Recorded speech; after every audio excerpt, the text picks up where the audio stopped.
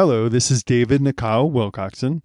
This audio is from a Revelation Timeline Decoded YouTube video series that I made in 2021. The videos were very low tech, mostly me reading what's on the screen, so you're not missing much in the audio version. The Revelation Layers chart and summary PDFs that I refer to in the videos can be found at www.revelationtimelinedecoded.com. Enjoy the lesson. Hello, Set Apart Saints. This is David, and in this video, I'm going to talk about the second trumpet judgment.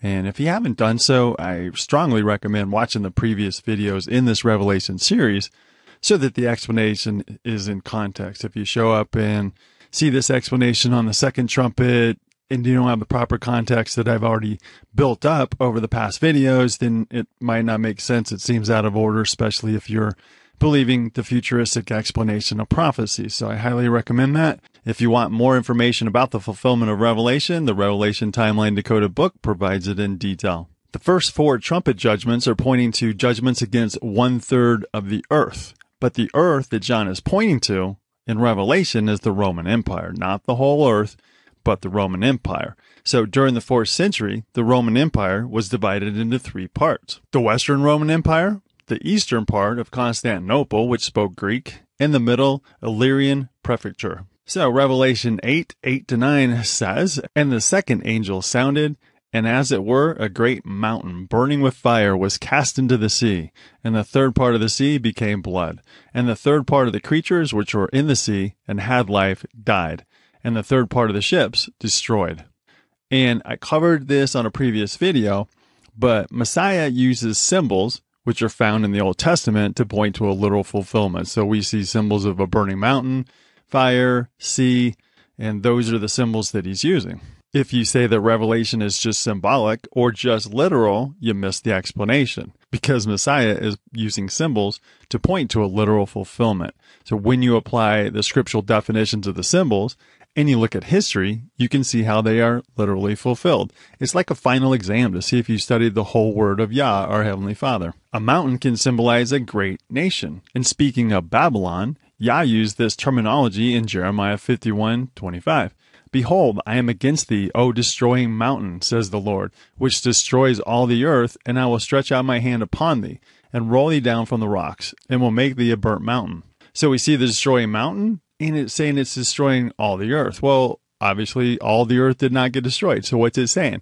It's saying that Babylon is being judged. So the earth that it's talking about at this point in Jeremiah is Babylon. So it's pointing to a land. It's pointing to an area, not the whole earth. People take things out of context. They apply it to the whole earth, and they're missing the explanation. The sea in Scripture can symbolize large centers of people, nations. So the terminology in Revelation of water is pointing to people groups, such as when the great army of Medo-Persia came against Babylon. In Jeremiah 51:42, it says, "The sea is come up upon Babylon. She is covered with the multitude of the waves thereof." And it obviously can point to literal seas of waters. There's different applications. You have to look to see which one it's pointing to, the symbolic word sea or the literal sea. And in this case, it's actually pointing to both. But we can see in Jeremiah, the sea. So it's an army coming up against Babylon. The sea of people is coming up against Babylon. It's not talking about literal water, and saying that she's covered with the multitude of waves, so attacks. So the great mountain, the kingdom, being cast into the sea points to maritime warfare against the Roman Empire. The second trumpet represents the Vandals, a branch of the Goths. They fought naval battles in the Mediterranean Sea between 425 and 470 and destroyed many Roman ships by pirating the seas. The Vandals were led by Genseric, who is known as the Tyrant of the Seas. Isn't that amazing? Their army is a great destroying mountain, and he's called the Tyrant of the Seas, and Messiah said that he's going to be cast into the sea. They were like a great burning mountain that attacked the coastlands on the Mediterranean and all the islands, leaving bloodshed and confusion in their wake. Many portions of the sea were turned into blood, as ships were captured and many sailors were killed. So we see the fulfillment right there of Messiah saying the sea would turn into blood. The word vandalism comes from this time, as they plundered the empire and stripped it of gold and silver and ornaments and trophies. During the first trumpet judgment, Rome's power had been greatly weakened, but Genseric utterly broke it. Genseric, like Alaric the Visigoth, believed himself to be an agent of divine wrath. At length, the work of ravaging the coast became almost monotonous, and the choice of a victim hard. Once, when the fleet was weighing anchor and was sailing forth from Carthage's broad harbor, the helmsman turned to the king and asked for what part he should steer. And Genseric replied, "For the men with whom God is angry." How amazing is that? He knows he's on a mission to go attack the people with whom the Heavenly Father is angry. So that's how he answered the helmsman. So basically, he let the winds and the waters to settle the question, who were the proper objects of the wrath of heaven? And that led him to the next destination. Leave the determination to the winds. They will transport us to the guilty coast, whose inhabitants have provoked the divine justice. The Western Emperor's naval resources were exhausted, so he appealed to the Eastern Roman Empire for aid against the Vandals. A great fleet was gathered, and the Eastern Empire's powers were strenuously exerted to deliver Italy and the Mediterranean from the Vandals. Roman historian Edward Gibbon documented, Genseric again became the tyrant of the sea. The coasts of Italy, Greece, and Asia were again exposed to his revenge and avarice.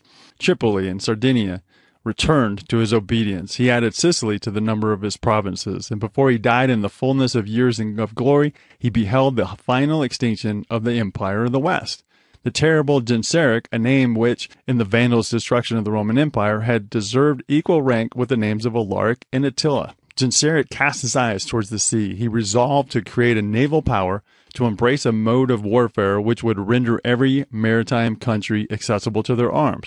So the Vandals repeatedly visited the coast of the Roman Empire. So we see Messiah saying a great mountain, a nation, is going to come and be cast into the sea. And we see Genseric casting his eyes towards the sea to create a naval power to make war against the Roman Empire. The emperor was determined to break Genseric's power, and 3 years were spent building a fleet. The woods of the Apennines were felled, and the arsenals and manufactures of Ravenna and Misenum were restored. Italy and Gaul vied with each other in liberal contributions to the public service, and the imperial navy of 300 galleys with an adequate proportion of transports and smaller vessels was collected in the secure and capacious harbor of Carthagena in Spain. But Genseric surprised the unguarded fleet in the Bay of Carthagena. Many of the ships were sunk or taken or burnt, and the preparations of 3 years were destroyed in a single day. The Roman fleet that sailed from Constantinople to Carthage consisted of 1,113 ships, and the number of soldiers and mariners exceeded 100,000 men. Genseric, who had long oppressed both the land and sea, was threatened from every side with a formidable invasion.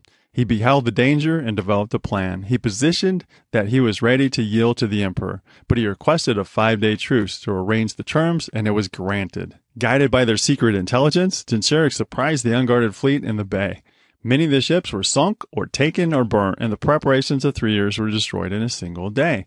The wind became favorable to the designs of Genseric. He manned his largest ships of war with the bravest of Moors and Vandals, and they towed after them many large barges, filled with combustible materials. In the obscurity of the night, these destructive vessels were impelled against the unguarded and unsuspecting fleet of Romans, who were awakened by the sense of their instant danger.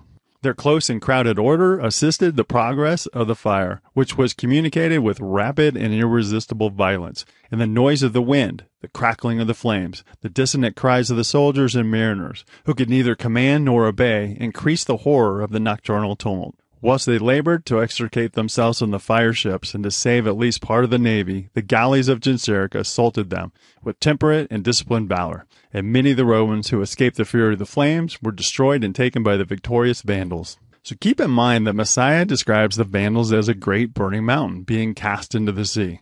In the book A History of Marine Architecture, John Charnock is not documenting Revelation's fulfillment, but describing the naval battle against the Roman Empire, and he uses these words: the eruption of the Vandals, the successors of the Goths, and equal claimants with them as to the extent of the share they separately held in the destruction of the Roman Empire, forced its way like a slow but terrific eruption of a volcano. Here's this guy in the 19th century talking about the eruption of the Vandals, and describes them as a terrific eruption of a volcano. To me, that is so amazing. We see the clear fulfillment of prophecy, not the fancy stories that people say about the future. We see the exacting, amazing fulfillment of prophecy. I love it. In the book Rome's Enemies, The Desert Frontier, David Nicole says, increasing resistance by the Berbers had greatly weakened Rome's hold by the time that German Vandals erupted on the scene in the 5th century. Once again, another historian using the word erupted. And I don't know if he's a Christian. I don't think he's trying to prove out prophecy. He's just describing who they are. But the Holy Spirit uses people to convey history, and they use the same language to describe what took place. And we see that over and over again. In the book, Italy and Her Invaders, Thomas Hodgkin says, the Vandal leader Genseric put all his energies to shipbuilding and soon possessed incomparably the most formidable navy power in the Mediterranean. From Carthage's port, he repeatedly made piratical sallies, preying on the Roman commerce, and waged war with the empire. So how amazing is the exact fulfillment of our Messiah's prophecy? He heard the saints' cries and prayers and carried out vengeance against the enemies of his saints. The third trumpet judgment points to the next barbarian army being sent to attack the Roman Empire. Our Heavenly Father is faithful to avenge his saints who cried out for vengeance. I hope that helps you see the fulfillment of the second judgment. There is a video on the Revelation Timeline Decoded website which provides more information. Thank you for listening to this Revelation Timeline Decoded audio. You can request a free copy of the Revelation Timeline Decoded Summary PDF or order a printed copy of the book which explains it in detail at revelationtimelinedecoded.com. I love y'all. Shalom.